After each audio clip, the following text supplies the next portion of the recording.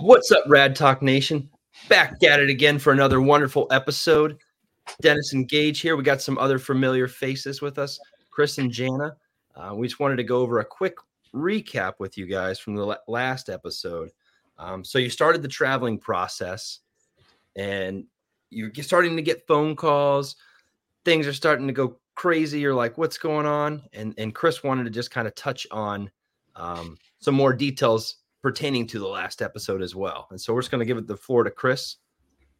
Yeah. Well, thanks for having us back. I just wanted to touch on something about when we had talked about when you're the very beginning of the process, starting to reach out, getting your name out there. So a couple of things to be aware of is that it all depends on where you put your information. So if you put your information, let's say on Indeed, put your resume out there, or you use a dedicated site for travelers. Like here's an example of one. It's called Allied Travel Careers. You can upload your profile there, just some basics. If you take that route, all these agencies will have access to that information. So then your phone will get blown up. Right? No way around that, right? And it won't be necessarily about specific jobs. They will just reach out to you and say, hey, starting a conversation, you'll be texted by different agencies constantly. I recognize, even though we're on this side of things, I recognize how annoying that is, right? And the thing is, and this is something you need to know, is once they have your information, it's in their system until you tell them to stop. They're not going to stop.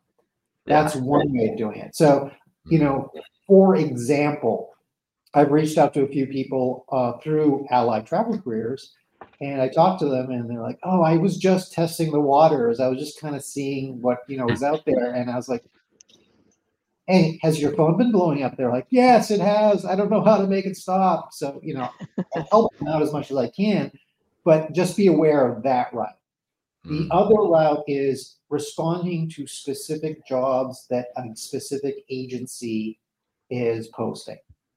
If you do that, they will have your information. They'll reach out to you, but then it's just the agencies that you've reached out to that will have your information. And you'll be in their system until you say, please stop or remove me from your list.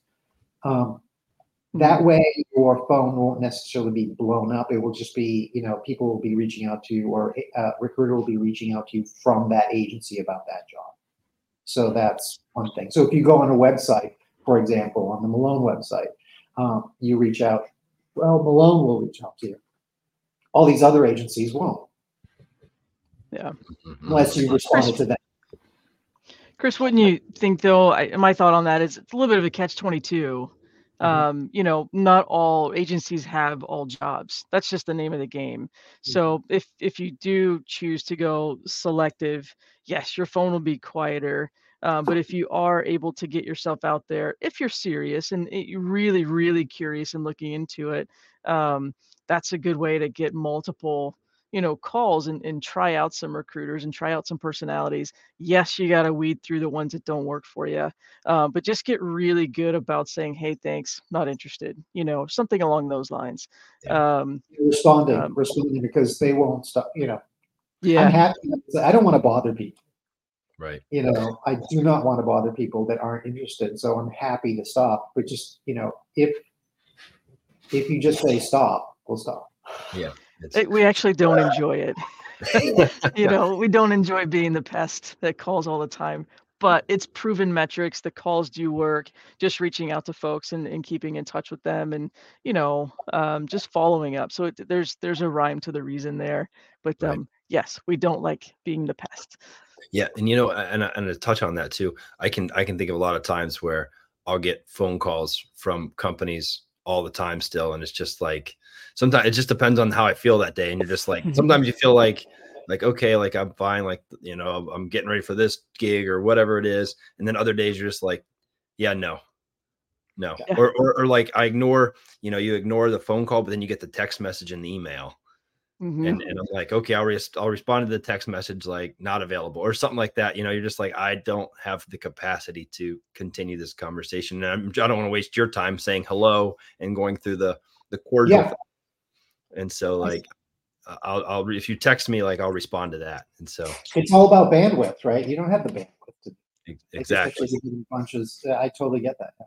But I mean, it is true that like if you're going to be responding to specific jobs, respond to jobs from several agencies, like 4 or 5, then you actually now have 4 or 5 agencies that you can potentially work with, or recruiters. Again, it's all about fit. Especially as a first-time traveler, to sort of try things out and see, okay, is this a good fit for me, with this recruiter? Yeah. Right. Yeah. Well, like anything, fit's super important. You fit the company that you're looking for, the recruiter that you're going to be talking to, and then I always find it interesting that, even when you're on an assignment, other recruiting companies will check in with you. Like how was your first week at your other assignment, or how was and you're like, okay, that's kind of like a nice thing as well. Yeah. And then I saw, and I know I'm jumping around here for a second, but I saw with the recent Rad Tech week that passed not too long ago, other certain people were like, well, the company that I don't even work with like wished me like a happy Rad Tech week, but like the company I'm working with didn't wish me that. Like that was kind of like, and I guess that depending on the person, like that means a lot. Myself, like I'd rather not be bothered, but certain other people were like, I wish my own company would have like sent me something or wished me like a good Rad Tech week or whatever it is. And so that's always interesting too, because I think that's a part of the relationship you develop with your recruiter too, is you want to find somebody that's on the same page as you, wants the same things as you if you can. I think that's important. Okay. And you're right. Just my last thought on that is it is recruiter dependent. If that recruiter is dialed in or not, they'll send those out and whatnot. But it's person dependent there. Yeah, absolutely. Relationship building. Right. Yeah. And I've actually had conversations with a potential traveler, and I was like, I'm not clicking with this person.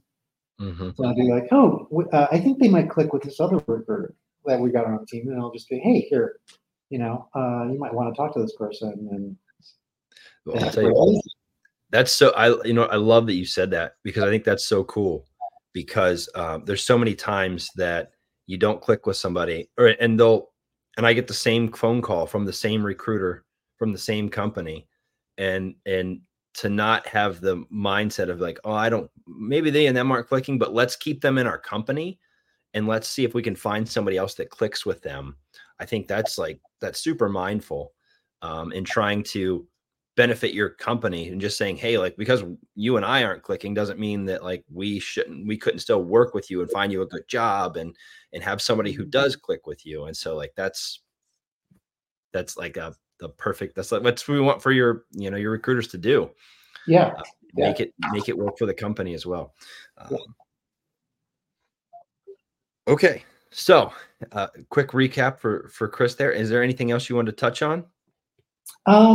I guess the just as far as just a general recap was, the idea if you don't have an established profile with a company and you're responding to jobs on Vivian or some job board, be aware, again, this is the recap, it takes time to get that profile before you can actually get submitted. That does put you at a disadvantage, because there are other people who already have profiles with either that company or another company that job is open, and they're getting submitted right away.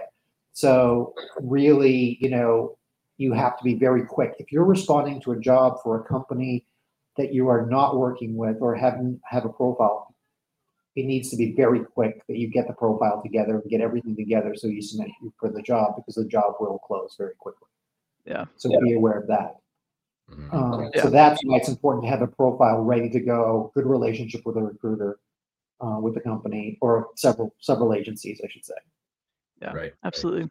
Yeah. If Well, you're not, and I'll say really quick, not all profiles are the same. They don't always, not all of them present as well as the next. So we like to make sure that we're putting our best foot forward for you. So it does, take a day or two to get your references and to build it, get all the documentation that we need. That way, whenever we submit it, it's worth their time to look at it. It's easy for them to read. All the documents are clean. Everything is right there, rather than them, scrolling through and like, oh, this is a broken resume in a format that my computer doesn't recognize. I'm going to move on. So we want to make sure that it's nice and cool and ready to rock for you. yeah. Yeah. In fact, we just had a meeting yesterday Yeah. where it was a discussion about, okay, how is the thing, working with the facilities and the vendors, how can we make our travelers as marketable as possible, right? To make them stand out from everybody else from another agency. So we just had that meeting yesterday. It's really kind of funny. So that's awesome. That's awesome. Yeah. Yeah. It's like sometimes I sent you guys an email in white ink once, and so that didn't work out real well. So you gotta get it. We gotta try to get it right. So that's great. You guys are having meetings on that. And so for potential travelers out there, like they're trying to consistently make it best for the travelers. And so that's what you want to hear as a traveler. Yeah. How do we tweak the resumes just to make them stand out more? How do we submit the profiles over so again they stand out more, catch the attention of the vendors and the facilities? Okay, so let's go. So this person decided to travel with Malone. They've got their profile set up. They sent over you guys the resume, and so Malone starts doing some magical unicorn power, and they make this awesome resume. And so and then I think as a traveler, I've talked to several people that said also you can reach out and see what that resume looks like. And so Malone has provided us with almost with a template of how what a superhero resume should essentially look like. Yes. And so if you guys wanted to take us through that template, we're also going to be posting it visually so everybody will be able to see it on an upcoming post. But yeah, take us through what an awesome hero level resume looks like. Yeah, so I can actually talk you through it basically. So there is a cover page, and the cover page is broken up into two areas where you have the overview of the candidate. So that will be bullet pointed where you simply have what's their specialty, right? So if it's an echo tech. Then another bullet point where you just say what their certifications are, right? Then the shifts that they're open to, how soon they're available, any dates off that they need, how many years of experience do they have overall. Then also we include a thing, how many travel assignments that they actually have. So that's right up front. So whether how experienced a traveler is this person. So are they ready to rock and roll the minute they get there? Right. And then you have their education level, the highest education. So that's the candidate overview right on the first page. It takes about a half a page, but it's all that information right up front. And as we had talked before, and as Jana had experience as a manager, you want stuff to just jump out at. Right? So it's the bare, think about it this way. It's the bare bones, but it's the bones that matter. That's right. So then you have on that first page, the highlights for the candidate. And this is where your sort of hard skills are listed, right?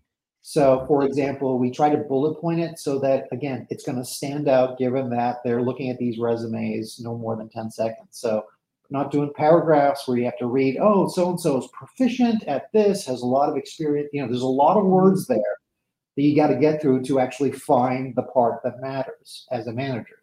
So here's the thing. It's like, okay, do they, I'm looking at one right now, but it's, okay, they have 3D echo experience. You just have 3D echo. Yeah. Do they do stress echo? Stress echo. Just put stress echo. Do they have cath lab experience? Cath lab experience.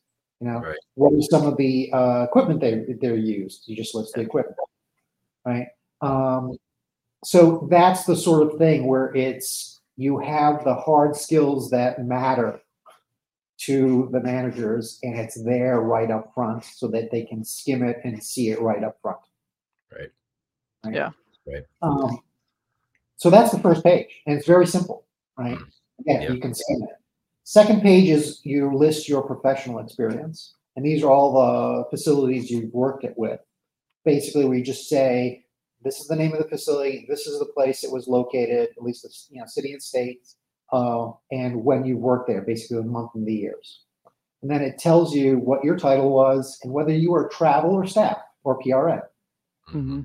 Then we can list what was assigned, and this is going to differ, by the way, on your modalities that we're talking about. But sometimes we change these up. But for example, what's the facility size? How many beds? What's the trauma level? Trauma level 1, 2, 3. Is it acute care, teaching hospital? We can actually list all of those. And what kind of patient types have you used? Did you work with at that facility? So notice that tells you everything you kind of need. Those are the basics of what you need to know, or what the manager would need to know to see what their experience is. And then you have basically their education. Then you have their education at the very bottom. Yeah. Gotcha. Okay. So we're looking at so I'm just trying to paint a visual here. So we're looking at 2 pages. 2 pages. Is the goal for this particular resume. And you're going to list, okay. And everything is bullet points, simple, something you can skim over your eyes and know exactly what it is. Yes. And I like that you went into the details of, I guess you leave the education last, because obviously that if you've done all these things, we know that you have the education. And so that's just the formality. Okay. Yeah. And actually we have that highest level of education right on the first page. So we'll just say, what's your degree in? What's your highest degree in? Whereas at the very bottom on the second page, when you have the education, that will actually list where you went to school, state, when you got your degree, what the degree was, and that will also list all your education as well. It's not just your highest. Yeah. Gotcha. And we're so in this particular instance, we're not throwing the address of the individual on there as well. Correct. Just a telephone number and email address. Okay. And so these might be some distinct differences from our full-time folks who are applying to something. So this is traveler specific. And so this is our gold standard of how we want travel companies to work with hospitals. This is what they want to see. And so if you're a traveler out there, like, this is what we want your mind frame to be in, like simplicity, get the information out there, make it easy. No fluff. No fluff. That's right. That's right. Yeah. Not a lot of word, don't throw in extra words like I am very oriented to work for your great facility, anything like that. Like, that's just fluff. We're keeping it to the specifics. This is the job I'm looking for. So that's, and I think that's even great for some of the full-time folks. I mean, that's people throw a lot of fluff in there, and then hiring managers or throw that out. And I don't know if that's human resources of those hospitals, if they're going full-time, if that's like what they want to see human resources wise, but I feel like nobody wants to see that. Well, you've got your traditional, the first statement that you throw on an old resume is like, what's your goal? Like, what's your goal summary? It's like, to obtain a position as a highly skilled, yada, yada. It's, I mean, it's copy and paste, right? And insert your name. But these here, things to remember, if you can just be prepared to provide, if you have traveled, we're going to really be able to use the names of the companies you worked with in the past. That comes into play with the background check. Getting a little ahead of ourselves with that one, but we will need that information eventually. EMRs, each hospital has a different EMR setup. Go ahead and let us know, put in there, what we've worked with and maybe what you're comfortable with. If there's EMRs that you're at the place where your facility where you're applying that you're not familiar with, that's okay. They just want to see what your skill set is, and definitely the equipment. Dennis as an ultrasound tech, I mean, Accusons, Siemens, Philips, you name it, they want to know, are you adaptable? Not do you have specific experience per se, but anything you could bullet point to highlight, we're gonna love that information to highlight you for sure.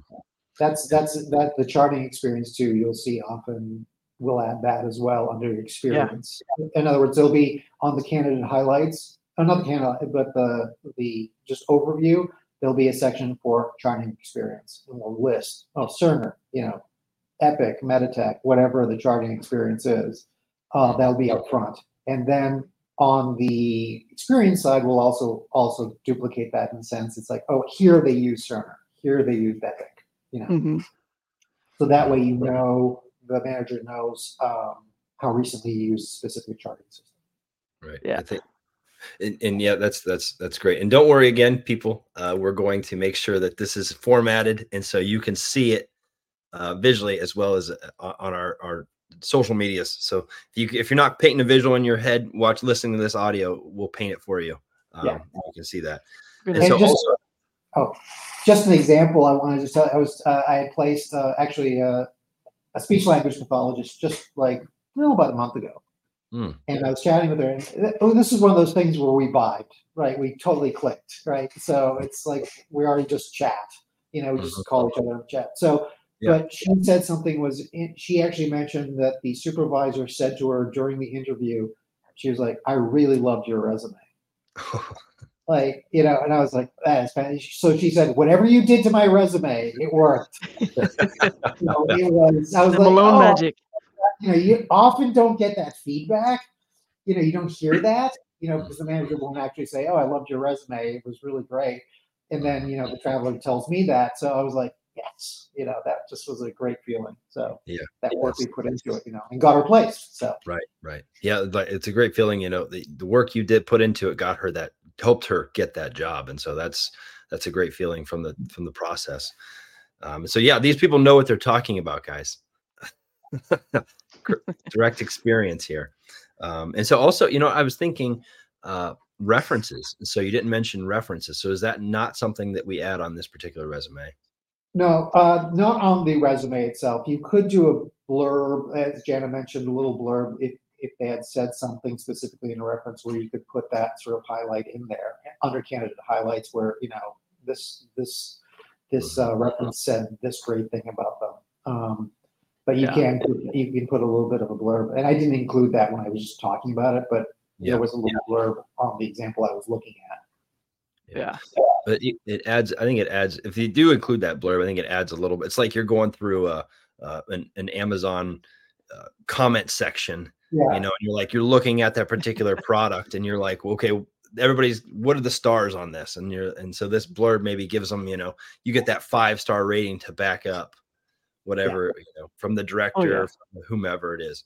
And so I think that can be an important piece of the puzzle. Absolutely.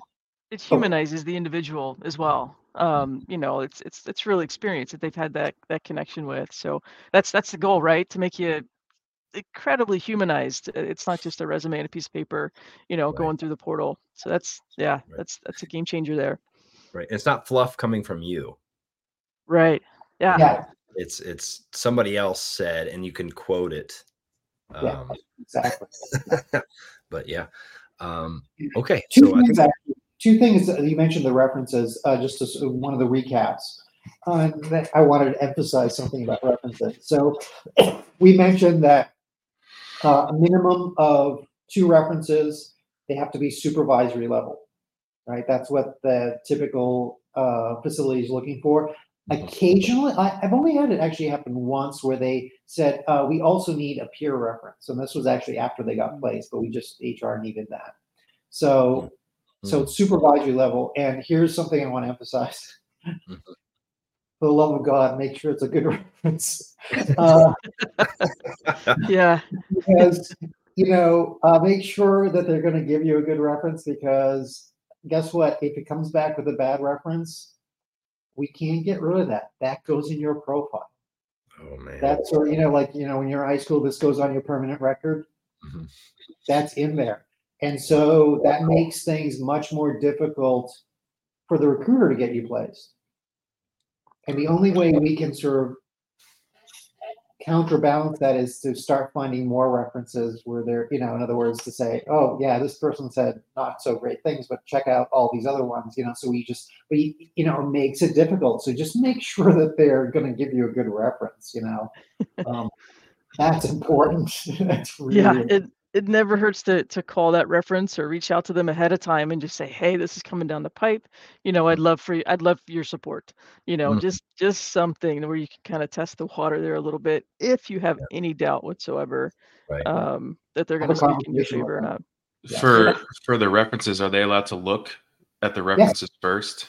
Yes. After you get the sorry, let me see if I understand your question, Gage. So in medical school, we waive the right to see the reference itself, so we don't get to see it at all, and they have to upload it directly onto whatever website it is. Yeah. So in residency, when you're applying for fellowship, most of the time the attendings that are writing will let you read it before they submit it. Are the candidates allowed to read the rep? Because that would eliminate a bad reference. If it looks that's a great question. Yeah, the dynamic's a little different. I remember, in school, the same thing, right? It's like, oh, I waived my right to see this. It's a little different because the agency is actually reaching out to the reference, right? So we don't actually have, once we've done that, we have the reference.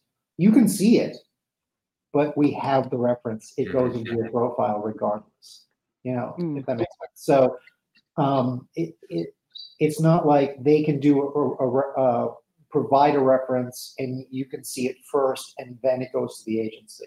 Right. Yeah. Because each agency is going to ask slightly different questions. They're going to have a slightly different way of approaching it. So, I can tell you the way we do it is you're just rated excellent, good, average, below average on, basically experience, skill set, attitude, cooperation, that sort of stuff, and then there's a place where you can actually add comments. Yeah.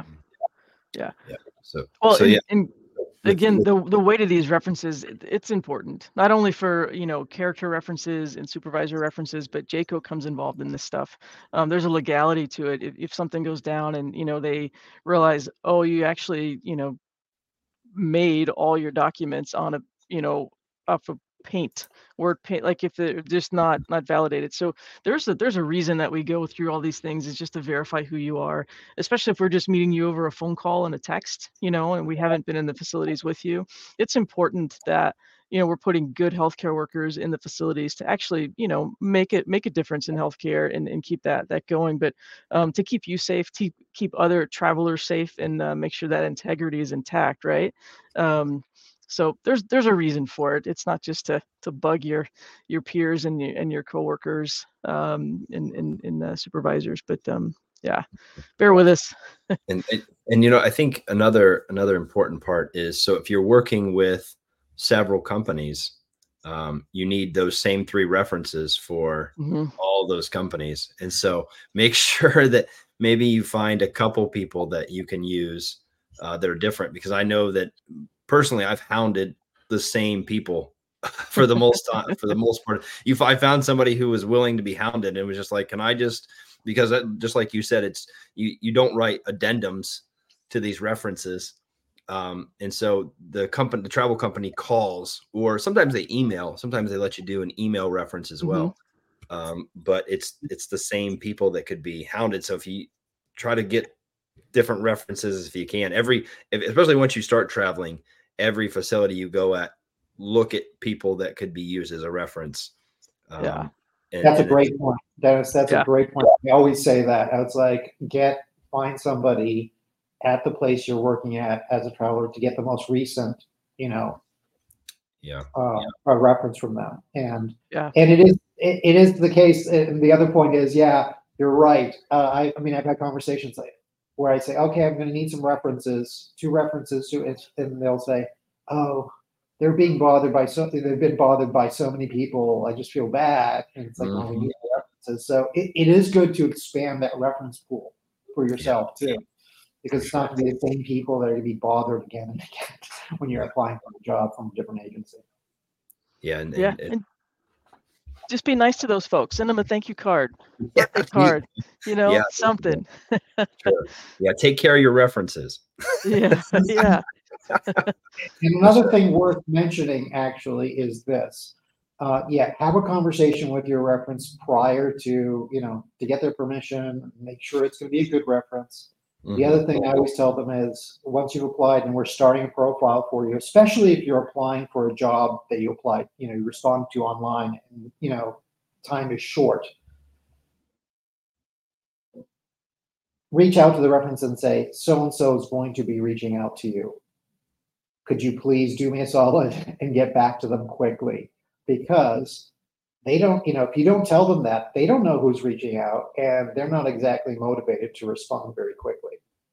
So if we want a response from a reference, I always tell my travelers, especially the first time travelers I'm developing a profile for, is reach out to your reference. Tell them we're going to be reaching out. We're going to be reaching out from this area code, So tell them that, so that way, and because they're going to be wanting to help you out because you have a relationship with them, right? They're not necessarily going to want to respond to us who they don't know. Right. Yeah, and I think that's an important point is because people don't answer certain phone numbers, and so unknown phone numbers I don't want to answer, but hey, this unknown phone number is going to be calling you. It's for me. Please answer it. Yes. Yeah. So that's nice. I missed many reference calls because I don't answer phone calls I don't know. Yeah. Unless I'm feeling foggy that day, but there's good days and there's bad days. Yeah. So they will call and or text, with a phone number. If you have an email address, try to get a personal email address. Sometimes these folks, if you worked with them in the past year, maybe they're not there anymore, and their work email is dormant. But if we have an email address, they'll also shoot that. So all three ways they'll try to reach out to them and make it super fast, in a quick process for them. Janet makes a great point here. Get their cell phone number, not like the desk, not their work number, because it'll go to they'll go to the front desk or something. You'll never get that reference. Yeah. Get their cell number. Yeah. Okay, so we've talked about making the profiles. One quick question, I think I've heard of blind submittals. So, and obviously you guys have heard of that. So is that something that exists? Have you heard of that happening? And how does that work? I've heard, I guess for our viewers or for listeners out there, I've heard of people saying, I got submitted to a job I didn't know I was getting submitted to, and it came back and they wanted to interview me and things, and I didn't even know about this. And so what's is that real, I guess? Yeah, and it goes into a category of just be careful who's got your information and who you're working with. Make sure you know that person. We like to call those proactive submissions. So we have those conversations with travelers, and I think we talked about this on the previous episode. If you're at work, Dennis, and that unicorn job comes up, and we won't really have time, for you to get through your 10, 12-hour shift to ask you, hey, are you still interested in this place? If we already know you and what you're looking for, and we've had this conversation of, hey, if these pop up, we're gonna roll with it for you on your behalf because we've chatted about it. So that's proactive submissions, and you have to be very careful that you're on the same page about that, right? Because we don't want to misrepresent you or waste your time or the facilities or ours, But there's some crazy stories out there, like you just said, recruiters that you may have never spoken to that just got a hold of your resume and, or whatever the little information you gave them, they're just running with your resume all over the place. I think that's an extreme example. Right. But it is out there. So blind submitting does happen. It's a little bit of a frustration. But sure. it goes into making sure you build those good relationships and take the time to get to know your recruiter and let them know what you're looking for. Right. And that teaches you a lot as a traveler is work with good companies, surround yourself with good recruiters, with good people. And the folks that if they're doing these things to you and you're not agreeing with them, then don't work with them. And if enough people stop working with them, maybe they'll stop doing these things that people don't agree with. But I think that's another great point. Something I didn't think about, Jana, is if you have that relationship with your traveler, that you see that job that they've been talking about and it pops open and you're like, I want you in there first. And then, hey, I've sent you in for this job. And they get back and they're like, oh, awesome. Thank you so much. Like, you know me so well. You're like, oh, this is perfect. Or if, you say, hey, we were talking about this. I sent you in for this job. And they say, you know what? My thoughts have changed. And you can also rescind those. I know Chris has talked about that. And so I think that's an important dynamic too, that, okay, I put it in and you said, no, now, okay, I can take that right back out then. So, but absolutely. The otherwise blind submittals are bad. I would just add 2 points to what Jana said. Is one is I would actually draw a distinction between blind submittals and proactive submittals. Yeah. So proactive submittal is you have a relationship with the traveler, you know what their parameters are, and you follow up. Once you've submitted them, I give them a call and I'm like, I want you to know I submitted you for this job. Let's go over the details. You have a conversation right afterwards, so they know, right? They're not blindsided by it. Blind submittals are, I think, a little different. It's literally a blind submittal. They're just sending these out, and they are not necessarily having a conversation with you, even after the fact. And this is where it can hurt you in the following sense. Not only for, Dennis, what you had just said. It's like, I didn't even know, this was not a job I was interested in or whatever. But here's the other thing. What happens if it is a job and you're working with more than one agency? We have access to the same jobs. I have a good relationship with you. I submit you for a job. Somebody else submitted you for the same job, right? Sometimes those get kicked back, right? Yeah. So it could potentially hurt you if they're doing that. I've had that happen where I've been working with somebody, have a good relationship with them. I've had the conversations, and I submit them to a job, and then you find out another agency submitted them for the first job. And I remember actually one case, they're like, I haven't even talked to this recruiter in months. I don't even know why they, So it kind of slows the process up and makes things more difficult. Some vendors will kick out those, if they're duplicate submissions.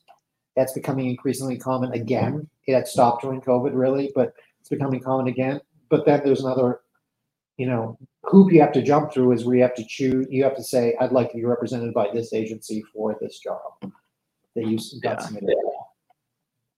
You'll have to provide a statement for that. Yeah. Letter of intent. So it's a LOI to kind of choose and state who you want to work with. And even at that, sometimes it's not that easy to reverse that process. So it can kind of muddy things a little bit. If you've got somebody out there being irresponsible with your stuff.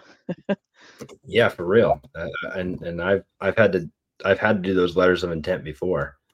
And so I definitely understand that. Several companies were like, who do you want to work with? And they're say like, I need you to write it to say this and then send it to them. And you're like, okay.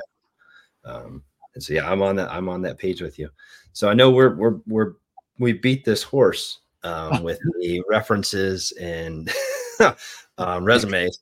And so I think let's go into something we might have to even go in. This might lead into the next episode a little bit, but let's go into some specifics of the healthcare company, of that totem pole, of Malone, essentially, and how they do things.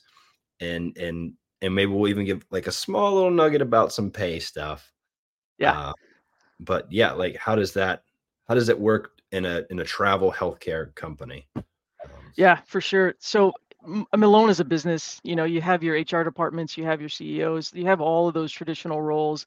But most importantly, the most vital roles directly, to the travelers, we have client managers, and then you have your recruiters. The client managers are those that are building those relationships, those so important relationships with the hospitals, and getting access to their jobs, reaching out to them directly or through their vendors, and just building those relationships and getting those listings. Without them, we wouldn't have the listings to offer you. And they're also the ones that can follow up on the back end and really promote you, and also just go out and just get your resume out there and do some prospecting for you, right? So that those guys are invaluable. And then there's a recruiting team. We're the ones kind of coordinating this for you, working with the client managers, and just gosh, if you see something, for example, that's been posted, this happens all the time, and you can snap a screenshot and send it to us on the recruiting team. Hey, I saw this job posted. You don't have it on your site. Can you go and grab it? Guess who we go to? We go to the client managers, and they go and hunt that down for you. And that's how we grow, and that's how we get things that work for you, and whatnot. But Chris, do you? So the client manager. So is that client managers? That's somebody that is a part of each travel healthcare company, and so Malone has their own client managers. And so if somebody posts a job online and I see it at X hospital, and I go on Facebook or whatever, and I see it and I'm like, oh, I didn't see this posted on Malone's particular website. You have this. So you go to your client managers, and then they reach out to who? It depends, to the vendors, pretty much, to see who's got that job. And we know which hospitals, if we know the area, we can pinpoint which hospital. We'll know the vendors, so that we can reach out to them on the back end, leverage those relationships that we've built with them, those contacts, and just like, hey, we have this candidate who would be a great fit. We can send their profile over to you right away, and they love those. They love working directly through those channels and being fed really awesome candidates. But client managers, that's where it's at. Yeah, very nice. They're the ones that, as the name client managers, the client facilities, right? They're the ones talking. So it's kind of broken up. It's the recruiter is the one that has a relationship with the traveler, right? Then the client manager is the back end, where they're actually talking to the facilities or the vendors. So, I mean, it might be worth, since we've mentioned vendors several times so far, it might be worth talking about what a vendor is, because that's who the client manager talks to. So you have two kinds of contracts that any agency has. Direct contracts, where it is the agency has a direct contract with the facility or hospital system, right? There's no intermediary. Typically, you also have then another kind of contract where there's an intermediary, that's the vendor. Okay, so any agency will have those two kind of relationships with the back end, right? What are vendors? Vendors are intermediaries, and they are contracted with the facilities. Okay, so you have the facility, and they don't want to work with all these different agencies, right? It's like, I just want our jobs to get out there. So they will contract with a vendor, and the vendor will then feed these jobs out to all these different agencies, right? So they're kind of the advocate for the hospitals or the facilities, the system, right? And then they will feed these out to all these different agencies. And that's often why, by the way, you will see different agencies have the same jobs posted or listing the same jobs. It's because everybody works with a handful of vendors, the same vendors. Okay. And part of that bureaucracy, by the way, it gets really interesting, is because they are the advocate for the hospital. The client managers can talk to the vendor talks to the facility. So this is where the bureaucracy comes in. So think about it this way. I'm the recruiter. I talk to the traveler. Then I talk to my client manager. The client manager then talks to the vendor representative. The vendor representative then talks to the facility. Right? As opposed to when you have a direct contract where the client manager is talking to somebody on the ground at the facility. And when you're working with vendors, you're contractually not allowed to talk directly to the facility. They're kind of the agents of the facility. I'm the agent of of the traveler, right? I'm the agent of the traveler. The vendors are the agents of the facility, and they are there to protect the interests of the facility. Mm-hmm. So this is where the client managers come in. They're the ones that are having those conversations with the vendors or with the facilities. I don't know. Does that make sense? Yeah. Yeah. And that's a tough game of telephone. Yes. It seems like. Yeah. To talk to, and I think I've had issues with get the vendors the client managers are trying to get in touch with the vendors. They're like, we're waiting for the vendors to get back with us. And then I feel like sometimes the vendors are saying things differently. Sometimes I'll be working with a hospital for, looking for an extension or something like that. And they're like, if you can just talk to the manager of your department, like things will kind of go a little bit faster maybe. And you're like, okay. And so they're like, otherwise, like the vendors kind of sometimes, because we're reaching out to our client. I'm trying to keep this process together. It's confusing. Our client managers, that's then reaching out to the vendors. Then the vendors are reaching out to the hospital, and then the hospital coming back to the vendors, back to the client managers, back to the recruiter. And it's like, man, this is that's a crazy web. And I mean, it can make things, the bureaucracy can, I'm always upfront about this. The bureaucracy can make things frustrating and difficult. It's there for a reason, but that's the way it works. I mean, that's why I really like the idea of direct contracts. It's like, we got to, I have a question, give them a call, and you can actually talk to them, and you have that's how that works. So, so those are the two types, but basically you have the recruiter on the one side, the client manager. So that's the typical way. And then if you get, once you're placed, you get a job, then our credentialing department takes over. Yeah. And they walk you through the credentialing process. So that's another aspect. So you have client managers, recruiting, and then credentialing. Credentialing takes you through the process step by step. Make sure you get all your credentials done and everything that's required for you to be able to start. So that's another major spoke. There we go. Spoke. Wow. Yeah. And so let's kind of reiterate. I guess we have of a healthcare system. We have the client managers, the recruiters, the vendors, hospital.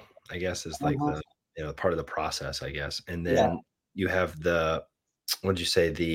What was the spoke? The credentialing department. Credentialing department. Yeah.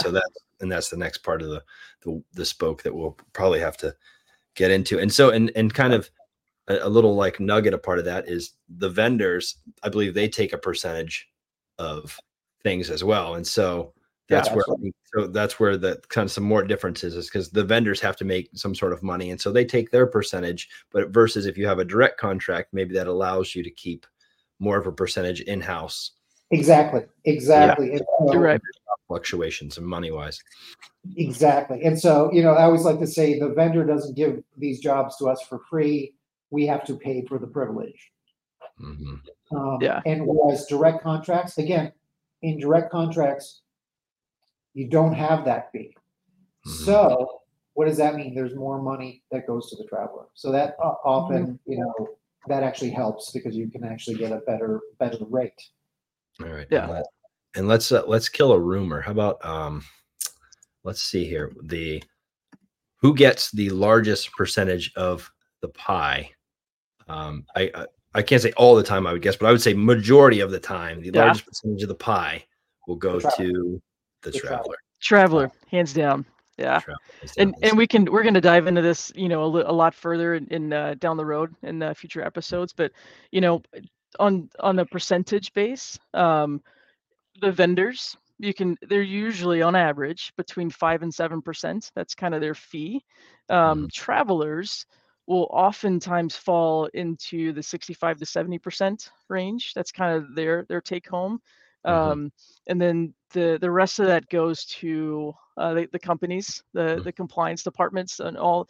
Essentially, when you sign on with a company, we're onboarding you. We do the background checks, the drug screenings, all the stuff that costs money. We can easily spend $1,000 getting you ready, just to go and to work. If your background check, takes a month to come back, that's money. It gets up there. So we cover some costs. So, but by large, the traveler does get that massive piece of the pie there for sure. Otherwise, why are you doing this, right? Yeah. Well, and I think as a traveler, it's tough to sometimes you have to understand that, these companies have a lot of people that are working for them, and they have jobs that they're doing. And so everybody has to get a piece of their pie. And so I think a lot of travelers, not a lot, but I always hear travelers say like, oh, I get this percentage, I get this percentage. And so if you're unhappy with the company you're working with, I guess look for another company and try to maybe move that route, but you're getting paid the biggest piece of the pie, which, they're setting you, the travel company setting you up for success, setting you up for that job. The hospital, the vendors are communicating back and forth, and you're doing the assignment. And so everybody has to do their part to get that. If you want to go fast, just go alone. If you want to just do it, do it by yourself. But if you want to go far, go with people. And so I think that's the whole premise of this is the team that you're going with. And so, and I love go that. go far together. Okay. I think we have again gone over somehow as usual. And so I think we'll have a lot to touch on in the next couple episodes and how long this is going to be. But I think let's go to the question of the day. Question of the day. And so our question of the day is, in terms of having a superhero style resume, if you had a superpower, what superpower would you have? And I'll start us off. And I think I've went back and forth on this quite a bit. And I think I would go teleporting. I think I was close to flying because flying would be great, but if I could just teleport there and be there, that would be great. Get out of Los Angeles traffic really fast. I think that's what I would go with. And then feel free to jump in, whoever else would like to go next. Yeah, gosh, mine with happy people, right? So make people laugh, like maybe some laughing gas or whatnot, because then I can get anything I want from you, right? Like we can accomplish things. You can, you'll give me a couple extra, bites of your sandwich, whatever, laughing gas. Yeah. Hey, Jen, I think I can hook you up with some laughing gas. I know a guy. Thanks. Good deal there. For the street rate. Go ahead. Sorry. So go ahead. Ooh. I think there's plenty of options. There's some cool ones you can pick from. I'll keep it basic. My favorite superhero is the Hulk. So I think strength. You can get a lot done with his kind of just brute force strength. So I think that's what I would do. Yeah, that's a good one. For myself, intelligence. You can win some competitions. Yeah. I don't know if this count. Would this count? Let's do it. The ability to time travel. Yeah. Yeah, I definitely think it's. I can't remember the movie just with the guy, but yeah, definitely. Time travel. That would be an awesome. Doctor Strange is the one. Yeah, Strange. That's something. Yeah. There you go. Yeah, that's a great one. And so risky business. Yeah, it's scary. It's scary. I'll stick to my teleporting. So let's do it. Okay, so we'll do some plugs here. If Gage, you want to go over our hit the socials for us? So ours, everything. So TikTok, YouTube, Instagram is all red_talk_DG. And obviously a Podbean. We're on Podbean, Spotify, Apple, Google, basically everywhere you get your podcasts. All the big ones. Yep. All the big ones. Check us out. And if you guys want to throw out Malone's, some, you guys' handles, I guess. Yeah, absolutely. You can find Malone Healthcare, Facebook, Instagram. You can follow us on there. A lot of us are on LinkedIn. A lot of folks don't really think about that one. Chris, what else is out there? Well, there's the website malonehc.com. There you go. Yeah, there we go. They're going to take good care of you guys. So the travelers out there, if you're interested, Chris, Janet, great recruiters, great people. And they picked great superpowers, most importantly. By the way, I just realized something for people listening.